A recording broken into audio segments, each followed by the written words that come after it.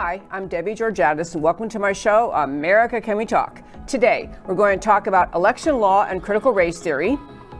Leo Whelan joins me in studio to talk about critical race theory in public schools. A new chapter for America Can We Talk starts tomorrow, and Easter and Passover and America. And of course, I'll tell you why these stories matter to you. Stay tuned.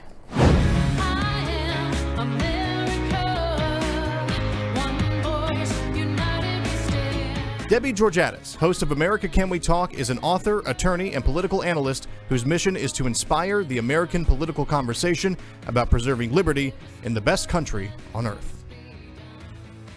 Hello again and welcome to America Can We Talk and to today's First Five. I'm Debbie Georgatos. We've been talking about critical race theory on my show several times recently, and I want to spend a bit of the First Five telling you a little more in-depth about what critical race theory is. And the reason it matters so much in America today is because it is permeating everything, permeating especially the public schools. But I want to just give you some basics about the idea. I mentioned 2 weeks ago, I think, we talked about critical race theory having actually very long ideological roots. There was a critical theory that emerged, I think, late 1800s. There was critical law theory, critical race theory, and it was these kind of intellectuals sitting around theoretically assessing society and finding bases, different ways to look at things. And so it sounds like it's kind of, maybe esoteric and not all that interesting or not all that, relevant to everyday life. What has happened with critical race theory is there have been proponents who have emerged in America urging that the idea of critical race theory needs to be the new basis upon which we think about pretty much everything. And I'll just give you some basic things that critical race theory, what it is based on. It believes racism. This critical race theory is based on the concept that racism is present in every aspect of life. Every aspect of life, every relationship, every interaction, and therefore it has its advocates. What ends up happening is the advocates for it and those who are taught by the advocates for it look for racism everywhere. It's the point is to look for racism everywhere. There's also a concept, I finally dug down and understood this. It relies upon a concept called interest convergence. And so basically saying, white people only give black people opportunities and freedoms when it's also in the interest of the white people. And therefore, it doesn't really make racism any better. Because the only reason, say they, critical race theory advocates, is that you ever find anyone, any white person doing anything kind, good, thoughtful, reasonable toward people of color, they only do that if it's for their own interest. So they reject the notion that perhaps there are people of every skin color, race, ethnicity, national origin who just do the right thing because that's the kind of people that they are, because that's their God-given identity as being a good person. It is also, critical race theory, very down on free societies, wants to dismantle free society, the basic freedoms upon which America was founded, and replace them with an entire structure of society that they control, and also treats race as the entire defining factor of every single person. Not, you're a good person, you're a selfish person, you're an intelligent person, all the qualities individuals have in this country. The whole purpose of critical race theory is to label you by your skin color and therefore, and assign to you, that's your place in life, that's your identity, that's all you can ever be, it's what you are. So critical race theory has this just crushing of individualism, which was, as we talk about many times on the show, the most basic of promises in America's founding. Each individual has rights from God simply because they were born to life, liberty, pursuit of happiness. The whole notion of the individual as being the sovereign, as having rights from God, these are things not acceptable to critical race theory people because everyone is thought about and assigned to a race category. The thinkers behind this, if you want to call them thinkers, many of them at Harvard, they actually talked about the idea that, and this is an important concept to understand because all of this thought that I'm telling you has begun to permeate society and permeate education. And often what the critical race theory people do, if they just tell you bluntly and in a very forthcoming way, here's what we think, if they wouldn't say to you what I just said to you, because they try to insinuate these critical race theory concepts more subtly into curriculum at school, into society, because they want you, mental manipulation is they want the people listening to what they do say to become themselves critical of themselves, doubtful of themselves, unsure of themselves. They're planting seeds of division along lines of race. And if they tell you very bluntly what they think, then you wouldn't listen to them. So it's a very insidious and subtle theory. Next point I want to make. These two main theorists, foundational critical race theory scholars, Richard Delgado and Jean Stefancic, however you say her name. Anyway, they make the argument that racism is ordinary, not aberrational, is normal science, it's the way society does business, it's the common everyday experience of most people of color in this country. So instead of looking for incidents in which they can say, don't you think it was kind of racist that an employer made this decision, or may there have been a problem with racism with respect to this particular issue in criminal law or criminal justice? It doesn't work like that when you're a critical race theorist. The concept is, the assumption is, everything you perceive about America when you are a person of color is based on your color, and that racism is ordinary and everywhere. There's also this notion that they don't really look around to look at just behavior of individuals. They're talking about the entire structure of our society, the structure of our schools, our government, our culture. They are looking at a big picture, or they would claim it's a big picture, but it goes along with the idea that racism pervades everywhere. And so advocates for critical race theory and those who are taught this theory end up looking for racism everywhere. One great and last point I'll get to before, I don't want to hit in this first five, a quick point about the elections, what's happened in Georgia. But when you take two things together that the race theorists say, the critical race theory people say, you realize that there is no way out. There is no way out for a responsible, reasonable person who happened to be white to ever get out of the construct they have created. Because even if you respond to some points they make and say, well, that's a good point, I didn't realize, maybe I had some subtle implicit racism in what I thought, this is really helpful, thank you very much.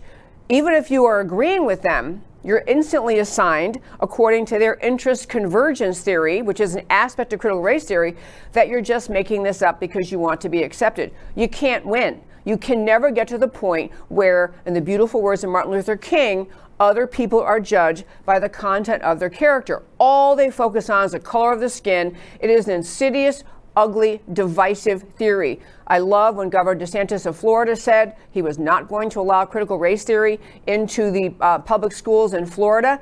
And he basically said, he gelled it down. You can read reams of documents online about critical race theory. He gelled it down to this. Critical race theory teaches children to hate America and to hate their fellow Americans. We're not doing that in this state. And that's about what it does. But I wanted to just point out what happened in Georgia. We've been talking about the election integrity legislation that just passed in Georgia.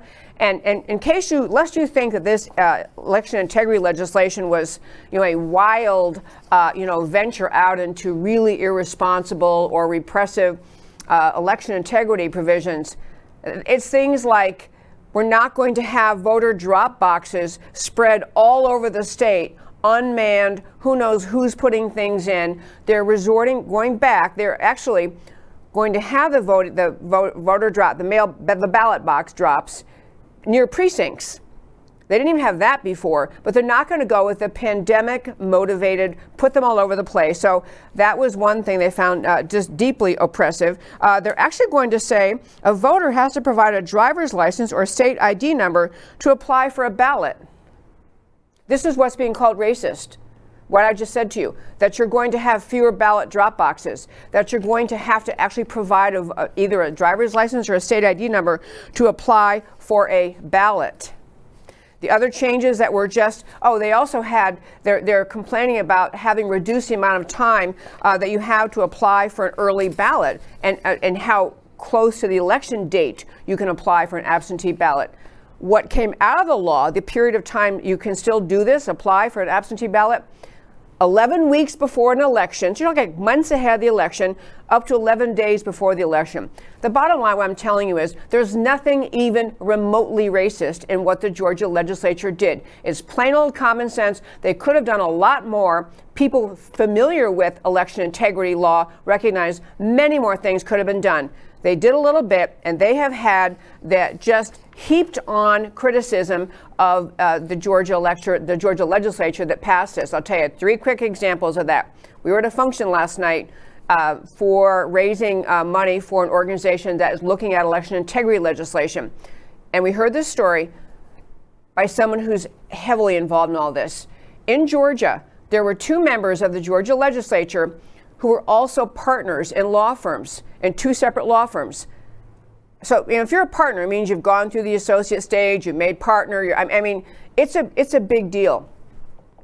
These 2 lawyers who were members of the Georgia legislature who voted yes on this election integrity bill, both were forced to resign from their law firms.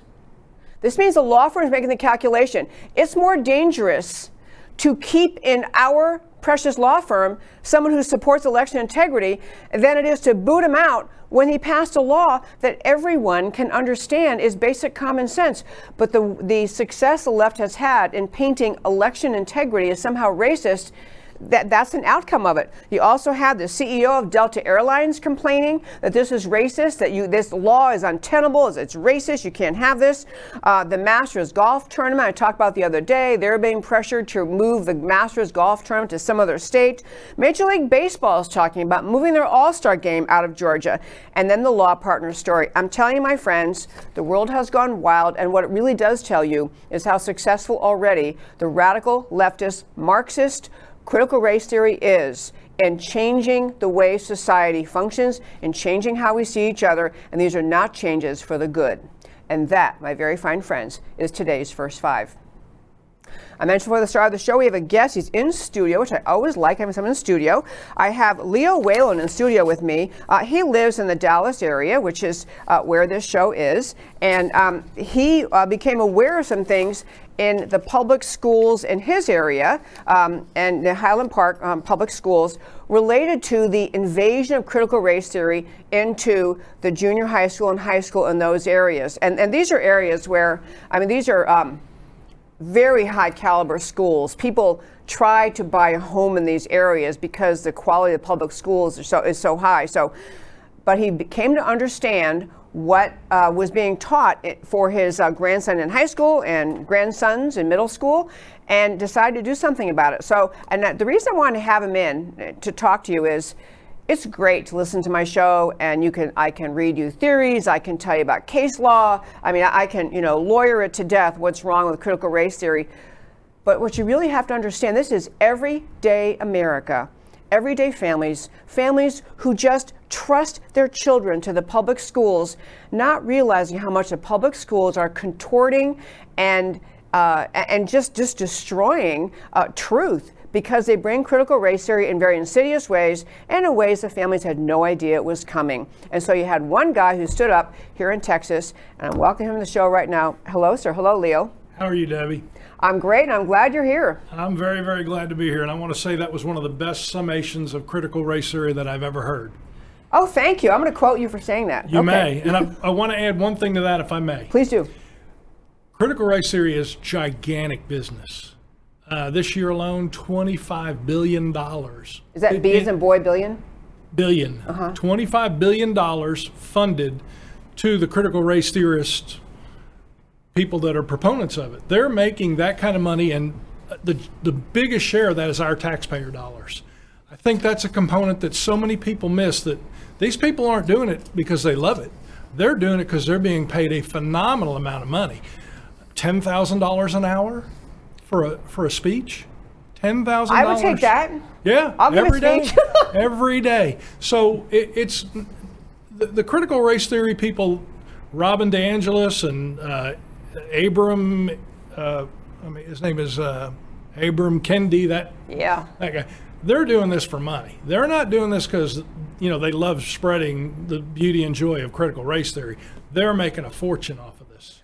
They are making a fortune. I love that you add that point. And also, something I said to my listeners before, we are watching in this country that American left has been taken over by Marxist ideology. The Democrat Party is no longer on the American playing field. And critical race theory, beside being divisive and harmful and false, it ends up enabling the division of America, the siloing of America, from which leftists derive political power. But back to what happened in your schools. Okay, so I will tell you one thing I read about your schools here. So in Highland Park, these lovely schools, someone had asked the administration, well, are we doing critical race theory here?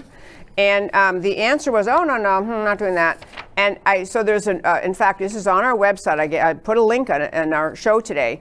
The Center for Racial Justice in Education, which is a critical race theory, probably $1 gazillion, I don't know how much money they have, but it's an organization designed to allow critical race theory to slither its way into public schools. They actually list on their website what schools have agreed to accept their training, their teaching, and the Highland Park schools, lo and behold, were right on their Highland Park Independent School District. So there was some misrepresentation about the schools to start with, whether even indulging this stuff.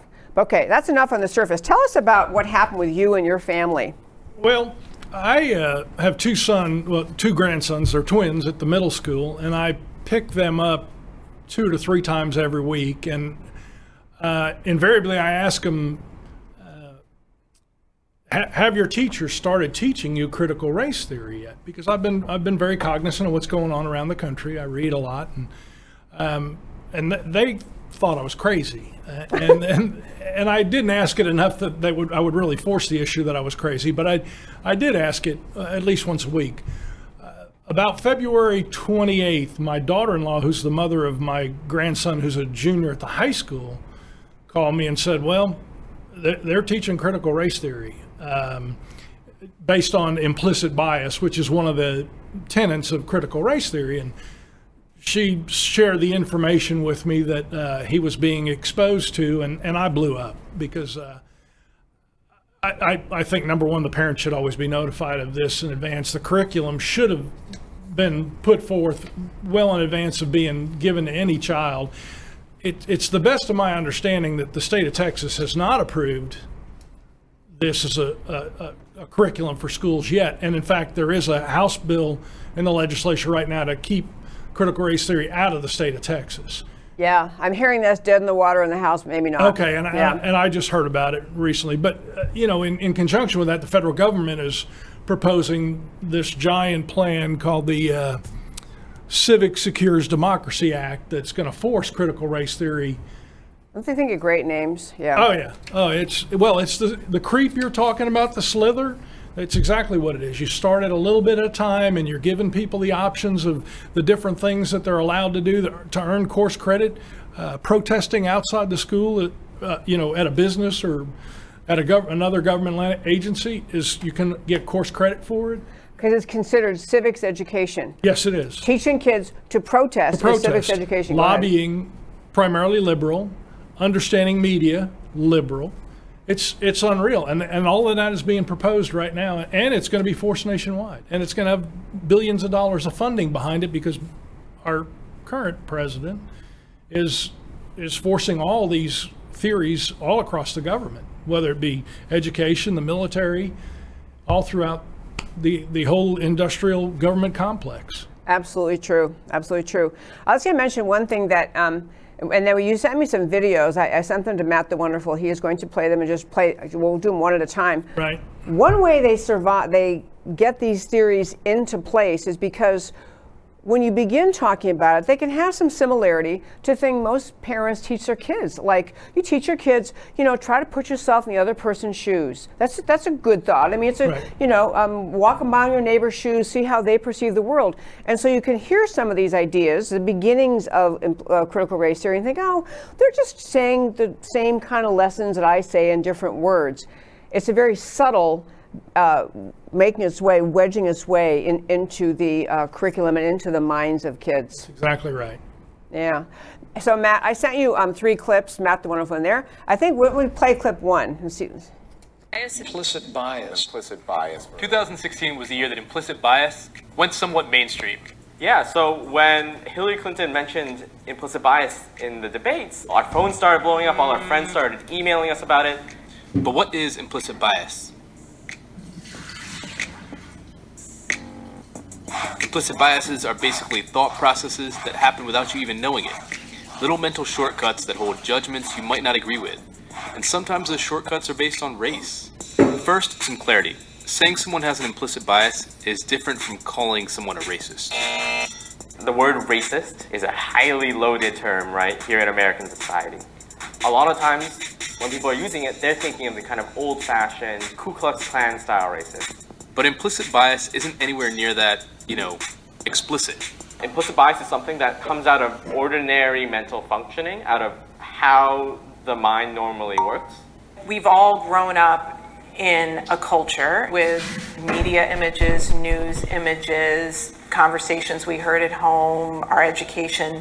Think of that as a fog we've been breathing our whole life. We never even realized it, what we were taking in.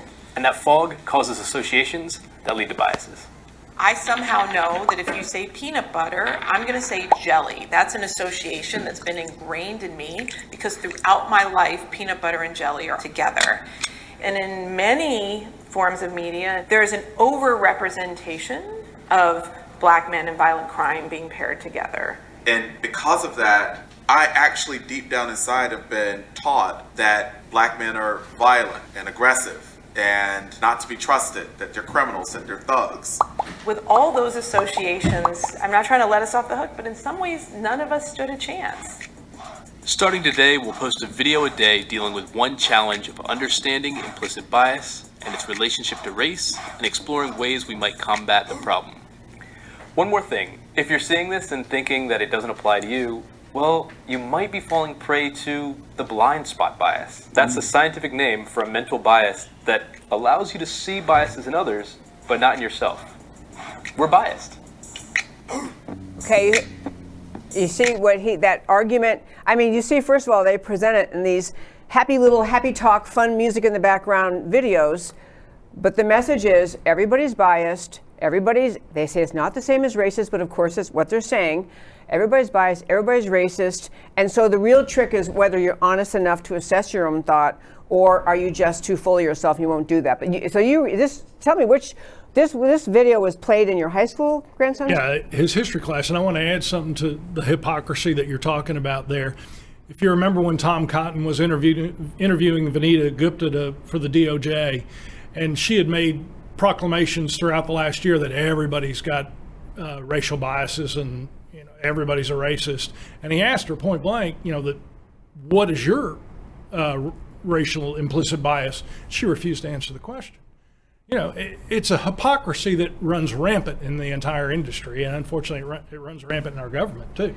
Well, it's pointing at it is the implicit notion that if you're a person of color, you can't be guilty of bias. It's only white America who is. Absolutely correct. Yeah, it's very tough. So there were a couple other videos. So these were sent to you by your daughter-in-law that were played in your grandson's high school. Yeah, he was given it as a homework assignment, and then he had to watch them and then answer a long list of questions.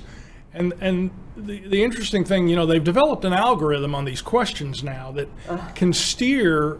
Based on the first couple answers, they can steer the child to answering the questions either differently or the way they need to get to the end of the game, whatever, so that they can be declared a white supremacist or a racist. So they have white privilege, whatever it is. It's reinforced. So at the end of it, after he watched the videos and answered the questions, he felt horrible because they wanted to make him admit that he was prejudiced against people that he had no prejudice against whatsoever. But in order to complete his class and get a grade, he had to admit he was prejudiced. And it's horrible. And I went through the roof. I'm calm right now. I was ballistic when I found out. Well, I do want to get to, I know you actually took the great step I want to commend you for of speaking in front of the Highland Park Independent School District Board. Well, thank you. Yeah, I really do commend that because I think many parents, they go home or they hear this at home and they grumble at the dinner table and say, gee, that's terrible, they shouldn't be doing this.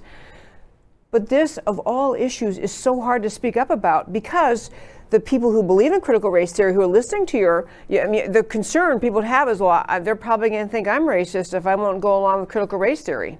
Well, that's exactly right. And it is a fear. There's no question about it. The vast majority of the people that have responded to me have been very, very favorable, and they commend me for having, the guts, I guess, to get up and speak. Yeah. But I've got 8 grandchildren, and I'm not just up there for my 8 grandchildren. I'm up there for all the other people that I know in Highland Park that, I work with them, or I see them every day. I see the same guys at the donut shop at Mustang Donut every Saturday morning. I see the same bunch of guys, and they all have kids. And they're not standing up and do anything because they're scared to death of what's going to happen. And I'm not at this point. I'm retired and 63. I don't, it won't bother me if somebody says I'm a racist now, because I've proven in the 63 years of my life that I'm not a racist. So I'm pretty okay with it.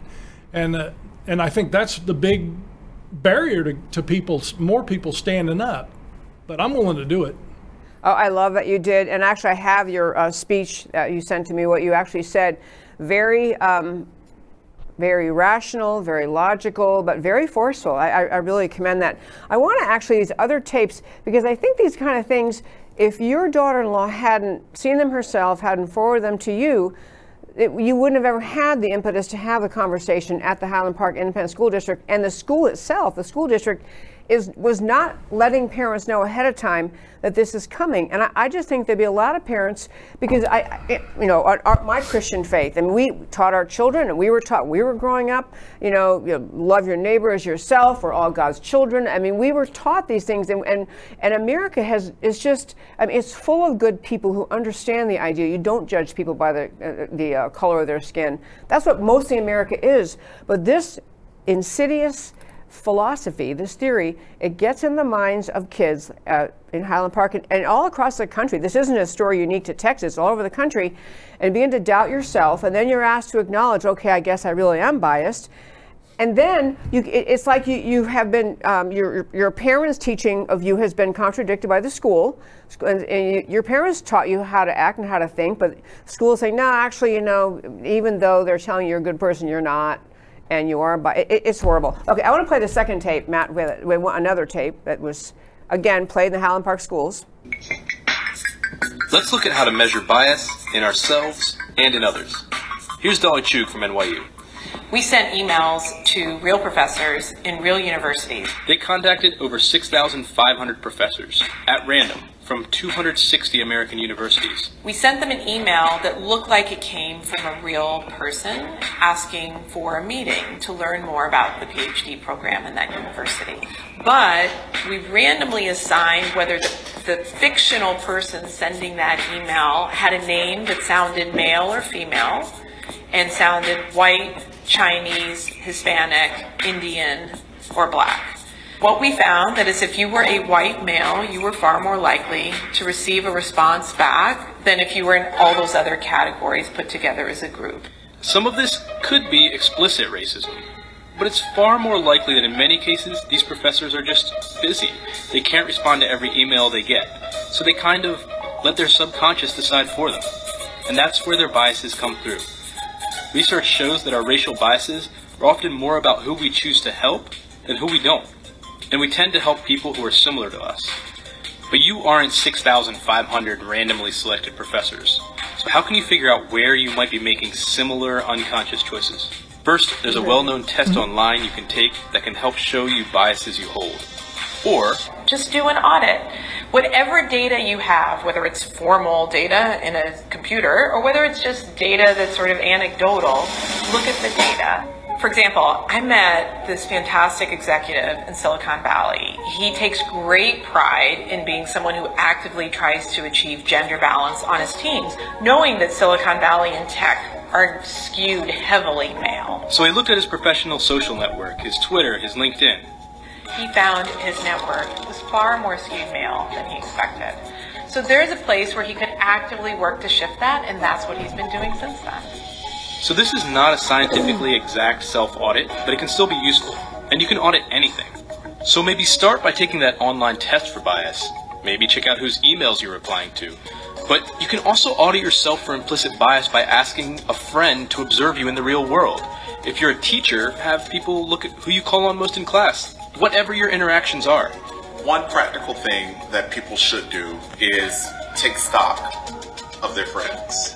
It would be very useful for people to actually make lists of people with whom they spend time. Look for patterns. That's the audit. That's the assessment we can all do.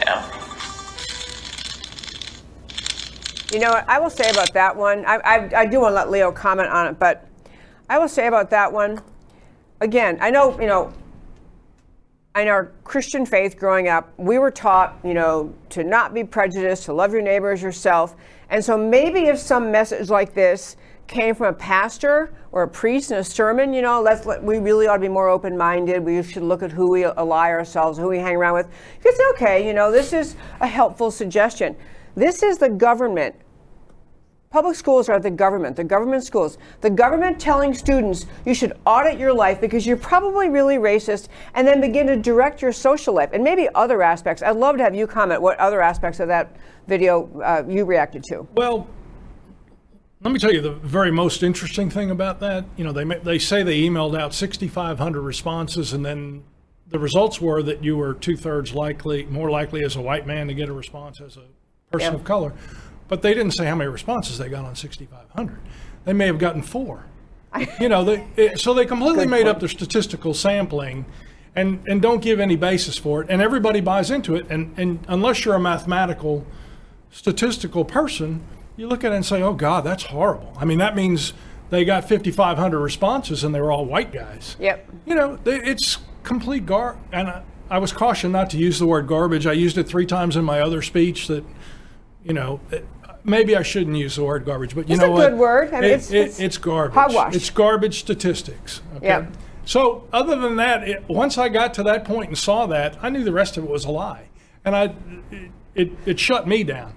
Other people may watch it and get a feeling that they need to do a self-assessment, but at some point you know who you are. If like the example about his Twitter network or whatever it was 20% women and 80% men or something like that, and he needed to work on him getting more women into his group. Well, he may have 20% of really intellectual conservative women or 20% really liberal thinking women, and then maybe the ability to get any more people of the type he wants to respond to, it's not there. So I'm not so sure that that's a valid way to assess anything. Oh, I couldn't agree more. And actually, on the subject of connections you make on social media, especially on LinkedIn, people tend to affiliate with people like them. I mean, so if you're whether it, for whatever cause there is for it, if you are a professor of math, if you have any of the STEM things, you're going to be you're more likely to be male, your colleague is more likely to be male. There's a million factors that weigh in to the people you connect with based on what you major in, what you study, what your career is. I agree. I want to mention one quick thing too that I've been reading more about critical race theory. One of the things they say is in critical race theory, it's not sufficient to even go through all of their implicit bias assessment and all their self-analysis, or as my father used to describe, examining your navel, but whatever, self-analysis.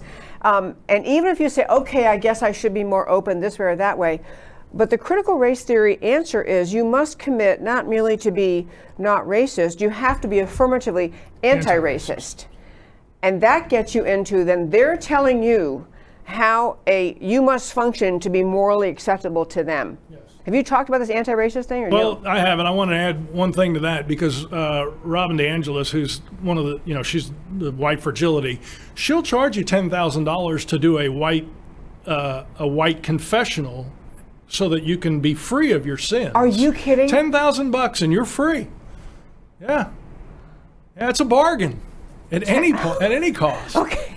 Can you imagine? No, I did not know that. Okay, Yeah, so I'm sorry. The person is Robin DeAngelis. Yeah, and wrote the book White Fragility. Fragility. All right, fragility. Yeah. Yeah, and fragility is basically if you say I'm a racist and I try to deny it, I'm fragile. Yeah. I'm just falling apart. because you are required, once they say this, you're required to agree with them or else you're fragile. Or you, I mean, it is like they've set up everything you must think and believe, and if you challenge it, then there's something wrong with you. Absolutely correct. Oh my gosh. I was going to mention one other thing about this. We have had on this show, and I can't remember the date, I meant to look before I got here, but we had on the show recently a gentleman who lives in Minnesota. His name is Kendall Qualls, and he's a black Republican who ran for Congress in a heavily Democrat district. He did pretty well, but he didn't win. But anyway, really solid guy. He formed something called Direct Think Minnesota. That's not the right name. Anyway, some name like that. But he's a black conservative, happily married, has 5 kids, and and it is directly designed to debunk critical race theory. He's saying this is all garbage being fed into our community, teaching the African American community in Minneapolis to blame all the problems they have, all the issues they have on somebody else's skin color. He's saying, how about we start at home? How about stay in school? How about don't have kids till you get married? How about get an education? How about get a job? I mean, he just is talking about basic life, and he's very much into going to church, complying with the whole set of norms that Western civilization has had in place for centuries that allow for people to succeed and thrive. And he's saying you're being fed, the African American community he's talking to in Minneapolis, you're being fed lies to excuse the failures and shortcomings, when the fact is we got to turn inward and bolster our own community by following things that are universally true. And other thing I was going to say is called Take Charge Minnesota. Thank goodness someone texted me. Take Charge Minnesota. Take Charge MN is his group. I'm going to bring him, by the way, to Dallas to give a speech. I really like that guy. Anyway, one more thing about this, and I want to turn back to Leo. I was going to mention that in Texas, the Texas GOP, the Republican Party, chaired by Lieutenant Colonel Allen West, he had a statement out today. So this is the head of the Republican Party of Texas, a black guy, a military hero. You know, he's just a rock and a good friend, rock solid guy. He put out a statement on behalf of the Texas GOP, statement on critical race theory, and basically said this has no place in the Texas public schools. Everybody ought to be fighting it. Everyone ought to be objecting. And I wanted to raise that because I think it's very easy for the people who advocate for critical race theory to say, well, you're just saying this because you're white. But there are plenty of black conservatives saying the same thing. It's not about skin color. Is it a good idea or a bad idea? Is it a true theory or a false theory? Assess the theory, leaving skin color out of it, because there are plenty of black conservatives who are just as down in critical race theory as are many white conservatives. Okay.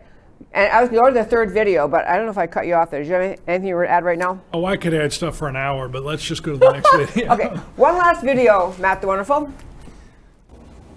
I'm a white male, and I am prejudiced.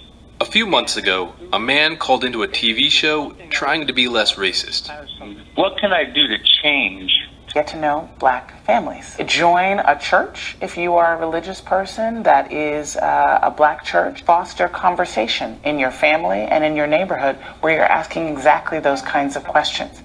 Okay, clearly that was an amazing conversation. But will her suggestions work? Does it sound a little too easy? One study I really like here is a study where they looked at college freshmen. Some white undergraduates will get randomly assigned to a white roommate, and some of them will get randomly assigned to a black roommate. What researchers found is that for white undergraduate students who were randomly assigned to a black roommate, they had reduced levels of implicit racial bias at the end of a semester compared to the students who had a white roommate. So this example uses black and white roommates. Yeah, I'm going to cut that one off because they go on and on. They basically get on to the point about everyone should try to have more interaction with people who don't look like them. That's their basic point. So I want to go back now and ask you, I realize as I'm watching all this stuff, I'm more bothered by, is the schools even thinking this is their job at all to be teaching this to children? But what is your reaction to that, I thought? Well, I look at it,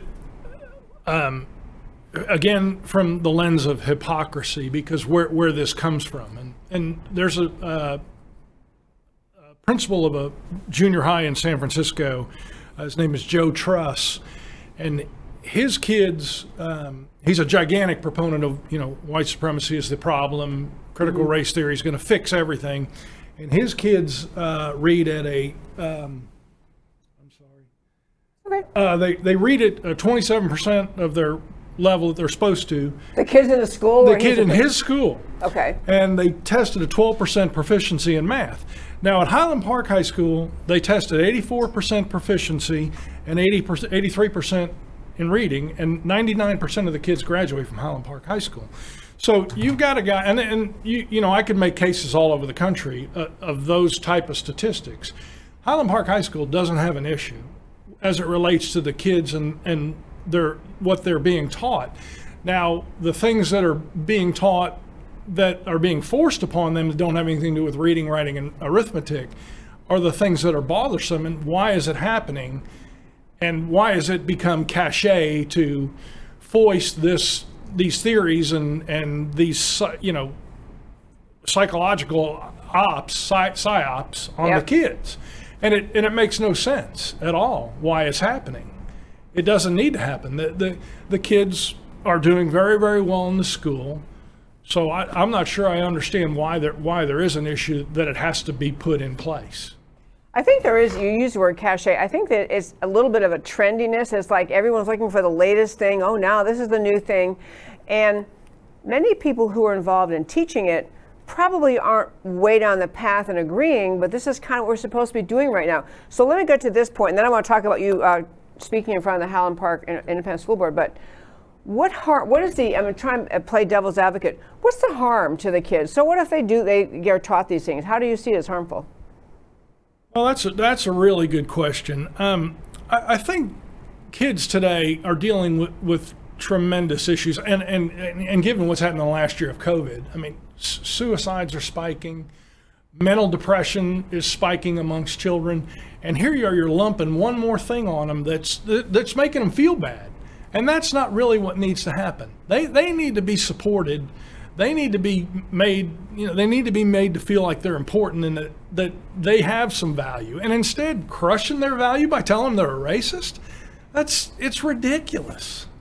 Yeah, I have to say part of what, because you also had done a bunch of research on critical race theory, and I have been reading a lot about it too, it ends up getting you to where there's no way forward out of the category, this silo you've been assigned to. It's one thing in the church, if you're teaching children to love your neighbors yourself, to put yourself in someone else's shoes. Those are things where you have a goal of community and love and connection. And through church, you have the body of teachings.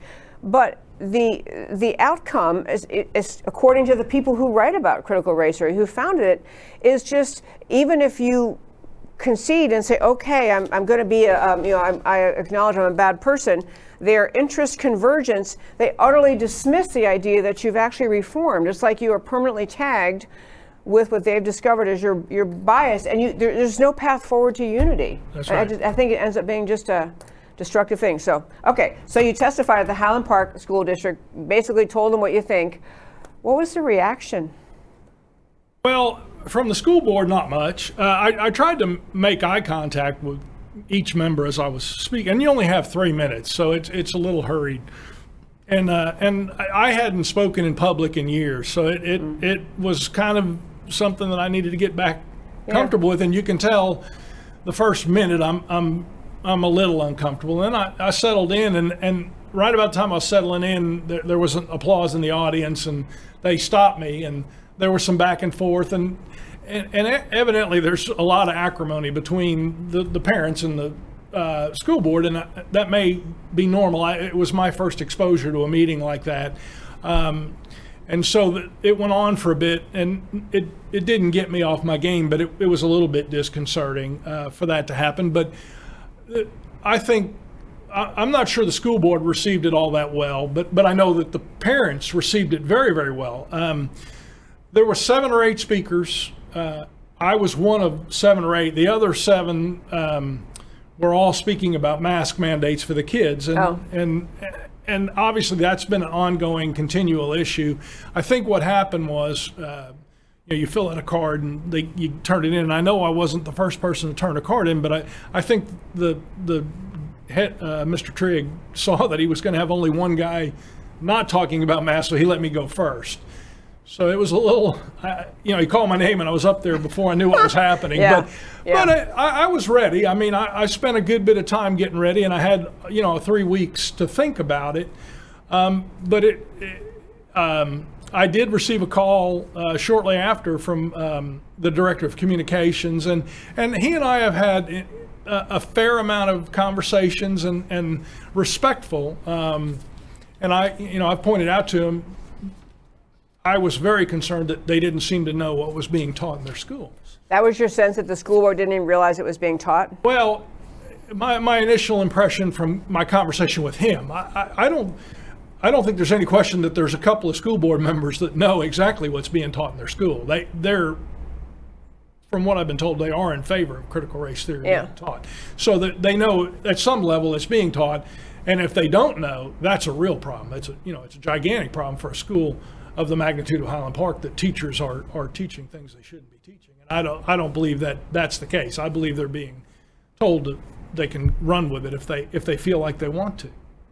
Yeah. Absent, as far as I know, absent a state law prohibiting it in public schools, they can do that. I mean, they can probably choose their things, but it's a really interesting, it's a bigger issue in public schools in America.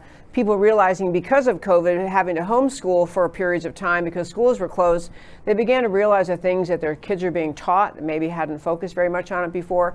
And I mean, to me, it dovetails with the changes in curriculum in public schools on the subject of American history, what our country's all about, who our founders were. I mean, the teachings about, among critical race theory is this notion that you're supposed to be more enlightened than just assuming that our founding fathers had good ideas. Kids emerge from public school teaching critical of our founders, a bunch of old white racists who most of them owned slaves. And it causes you to turn against America first, and America as an idea, as founded, America as a culture, because the premise, as we were talking earlier, the premise of this is everything is about racism, and everybody's a racist, and that's the way it is. And so you, as a student, you get a very different picture of the world than you might have had coming from your home and coming from your parents. And someone might argue, well, it's just more realistic, but it's not. It's got an agenda to it. It causes you to hate the idea of America, which ties in exactly what leftism wants, which is hating America and therefore being very open to and amenable to the transition to a socialist Marxist country, which is where the left is headed. So there's an agenda there that's deeper than just racial relations in the country. It feeds into, and maybe you're not in the issues I'm talking about, but it feeds into that whole agenda. I can't tell you how many times I've driven by a statue from the Civil War and wanted to go kill somebody. I mean, okay, that was a joke. Yeah, that was a joke. I mean, it's just ridiculous. It's ridiculous to assume that a statue would let someone think that it's okay to commit a crime. That's ridiculous. Yeah, it's a really, really hard thing we're having with, and you worry about kids leaving schools after having, our public schools, we're just becoming more alert to the changes that have been made over decades, right. But kids leaving schools, not impressed with America, not sold, not taught the idea of America's founding, and then ending up with, instead, civics means learn how to go out and be a protester. One last thing you sent me, Matt, I sent you a piece of paper. It might be hard to read in this screen. Let's just try it. It was a sheet that, I brought a copy for you. If you want. I made it. Oh, okay. But this is a sheet it says demographics at the top. Oh, yeah, you might be able to see it. I'll just tell you what it says. Demographics. So this was your high school son, grandson? Grandson had to fill this out. Demographics. What sex were you assigned at birth on your original birth certificate? So you pick male or female. And then what's your current gender identity? Check all that apply. And then, there are choices. Male, female, trans man, trans female, trans woman, gender queer, gender nonconforming, a different identity. Okay, that's what that sheet says. Your high school grandson had to fill this out. Did that bother him? He was very uncomfortable with it, very uncomfortable. And I'm uncomfortable with it. And if you look at my speech at the school board, when I mentioned that a junior in high school shouldn't be having to fill something like that out, that got a tremendous amount of applause from the parents in the crowd. Everybody's welcome to be what they want to be and who they are, but I'm pretty sure that there's only two sexes, male and female. Oh, and I'm with that. I do want to read something. I don't know if you saw this. That was in CNN today. Absolutely insane. They didn't. No.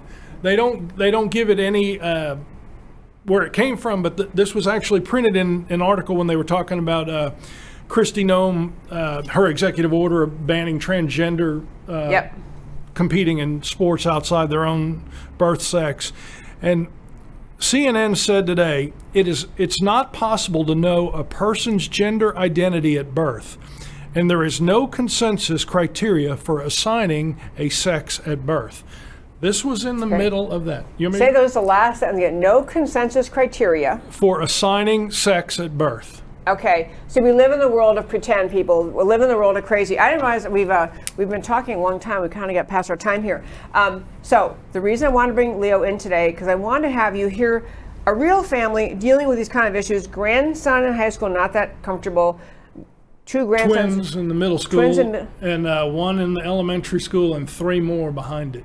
Okay, and the thing I also want to commend is your willingness to go and speak because these issues, of all the issues there are to fight, these issues that talk about race are very difficult because the public school and the independent school boards are just very likely to just want to dismiss it because it's just they don't want to hear protests, they don't want, and a parent speaking up is going to be worried they'll be perceived as racist. So I really commend your bravery very much. Well, thank you very much, and thank you for having me on. I'll come back anytime. Okay, you heard it here. You said you'd come back. I'll be better prepared next time. No, you were great. Okay, I will tell you, folks, there's a thing I wanted to do. I'm going to run out of time on the topic I was going to hit. I was going to talk about the new chapter for America Can We Talk. I'll show you that in the slides, but I want to hit one last topic. I called it Easter and Passover in America. I just wanted to wrap up by saying this because we are in the middle of the Holy Week, and I have not yet really talked about Easter and Passover. Usually I do some kind of topic on Easter and Passover week, and it's wonderful that they are right now. So I want to make just a couple of remarks about that, and I'll even tie it to politics, but that is this. When you're a kid growing up in a Christian home, Christmas is the great thing because after all, you have wonderful Christmas carol, you eat Christmas cookies all December long, you have great Christmas parties, and Christmas Day you get gifts. Christmas always seems like the most important holiday growing up in the Christian household. And I had Norwegian Lutheran grandfather and uncles, my family, always saying, the pastor is always saying, no, it's Easter. Easter is the most important Christian holiday. And kids are like, no, it's not. I mean, Christmas cookies are better than chocolate Easter bunnies. I mean, when you're a kid, that's how you think.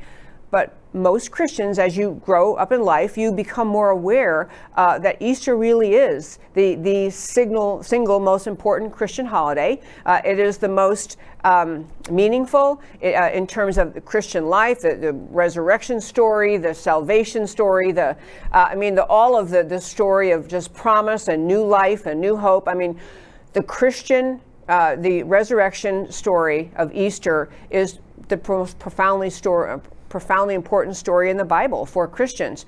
Passover, which is also right now, Passover is March 27th to April 4th, celebrated by our Jewish friends, is also extremely important in their faith. And many Christian pastors I know actually also celebrate and honor Passover because it's part of the Bible. It's the Old Testament in the Bible, and the Christian faith embraces the whole Bible. So Passover is this wonderful acknowledgement, remembrance every year of the protection of the Jewish people as they were being freed from slavery. Moses is bringing them out of slavery under Pharaoh, and the last plague is they're going to kill the oldest child, oldest boy in every family. And so that was the plague that God sent to punish Pharaoh because he wouldn't let the Jews be freed from slavery.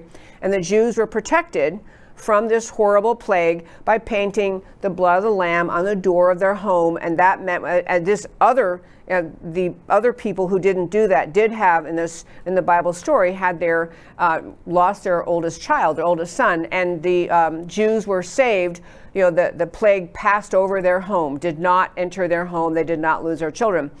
And I say all that to say Passover is a wonderful celebration of God's presence and protection, an idea that is just celebrated every year by our Jewish friends and neighbors who just celebrate God's presence and protection. And right now, here in 2021, it's been an interesting thing to watch. There are more people I'm aware of in my generation, our kids are grown, who have become more tied to their faith, more deeply committed to their faith. And in part, it's because they're so worried about America. I mean, people begin to see more and more the connection between the founding Judeo-Christian ideas of America and America as it was intended to be, and America where we are in 2021, where many people are very concerned that we're losing America the free, or we're losing the whole founding idea of America, and people are more drawn to their faith. And I've just noticed this in conversations. I get on conference calls often with groups concerned with national security, groups concerned with other, big issues. And more commonly over the last several years have been people, wanting to openly pray in the calls, starting with prayer or closing it with prayer. And more, even my friends more likely to mention, I'm concerned about this, I'm praying about this. And I think part of what we're seeing is you can look at the problems America faces and say, well, we could get better election integrity laws, we could get better border security laws, better immigration laws, better policy, and a whole slew of issues. But what people are recognizing is that America really was founded on belief in the presence and the power of God, and the idea that the God-given identity, God-given purpose in life to each of us that was protected, that was at the core of creating America, and is intended by the founding of America to be protected, to allow individuals to live out their God-given identity and purpose and place.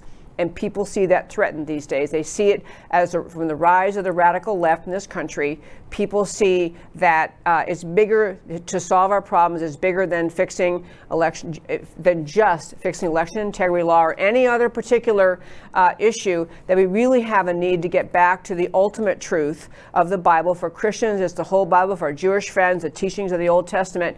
There's a need to get back to truth. And I wanted to honor all of that in this Easter week and Passover week. It is a time for people to, in the busyness, and heaven knows I am immersed in political activity and in policy discussions, pretty much 24/7.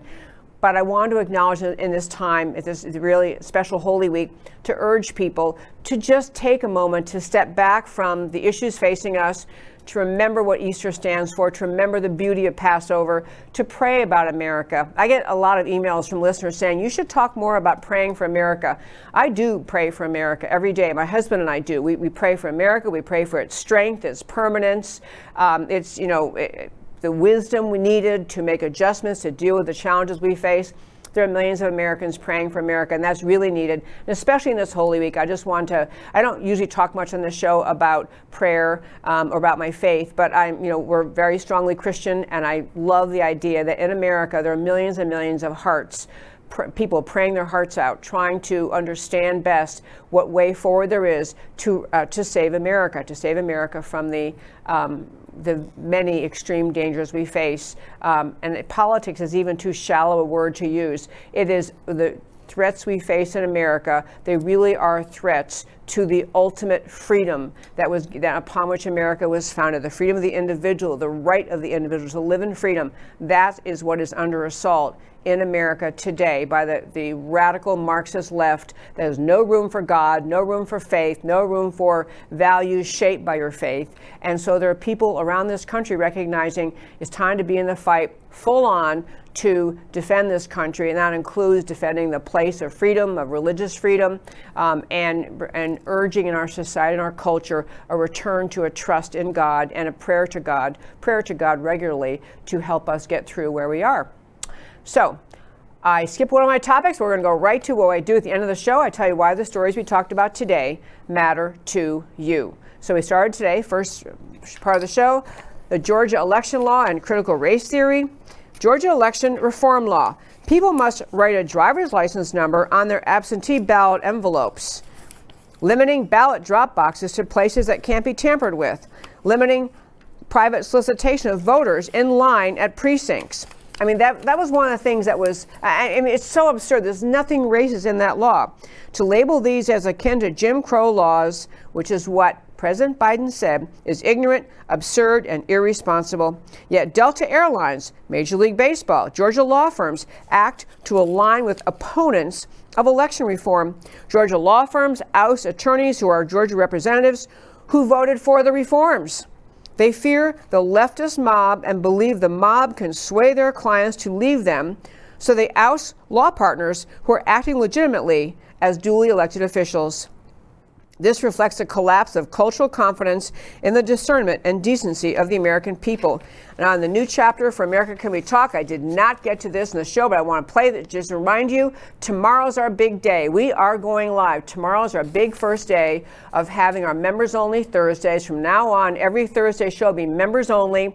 Anyone's welcome to become a member. You go to our website, americacanwetalk.org, and on that website you find the members button, you hit join. It's $5 a month or $50 a year. Tomorrow we have a great guest joining us, a great guest, Todd Bensman, former DPS counterterrorism official. I mean, great writer, great activist at the border. He is a senior director at the Center for Immigration Studies now. He's just going to be great and give us a firsthand insight on what's happening at the southern border. So that's tomorrow. He's our special guest. Beginning tomorrow, members only on Thursdays. Thursdays will be unique in a new studio, live audience, Q&A. With viewers. Matt the Wonderful will join me, which is a great thing, and a family-style conversation about what matters in America. Membership fees defray the cost of producing this show. They help pay for broader distribution and keep all shows uninterrupted and commercial-free. And on Passover and Easter in America, Holy Week in America, Passover for Jews, freedom from the bondage to Pharaoh, safety from harsh government decree, on through the Red Sea to the Ten Commandments and the Promised Land for the children of Israel, celebrated for millennia. Easter for Christians, even more important than Christmas. I did finally figure that out after my childhood preference for Christmas. Even more important than Christmas, finding in the resurrection the most complete concept of freedom and salvation, built on the teachings of the Sermon on the Mount, celebrated for 2,000 plus years. The Jewish and Christian concepts of freedom are the foundation of America. This is why so many references to Judeo-Christian values. And this last little treat for today's show, I want to show you this. On this Passover and Easter in America, you know, we have a national a seal, the United States, the American seal, and it is it's the eagle. But this, what you're looking at here, that was America's second place entrant for consideration as the Great Seal of the United States. And what is depicted there, if you can't see it, is the children of Israel emerging from the Red Sea, guided by Moses and the pillar of cloud by day. And it was called Rebellion to Tyrants is Obedience to God. That was going to be the slogan around this, the second choice runner-up for the Great Seal of the U.S. It's set around the edge. Again, rebellion to tyrants is obedience to God. Excuse me. America does, in fact, have a Judeo-Christian foundation, and that particular design of the seal was the one that Benjamin Franklin wanted. He voted for that one, but we ended up with the other one. So I wanted to wrap up by saying this show today is our last show before our first launch tomorrow of our members only. We're going to have a great Thursday, very cool studio, very great guests. We'll have a great conversation. It's a Q&A format. People in the audience can ask questions. People who are members can send in questions to me. And I'll be sending an email out tonight with more details so you remember how to do all the things. You can participate in that conversation. I'm looking forward to it. And for everybody else, I will see you back on Monday. So I'm Debbie Georgatos, and this is America Can We Talk, where I always talk truth about America because America matters. And I'll talk to you next time.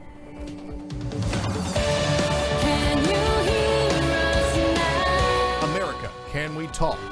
Truth about America.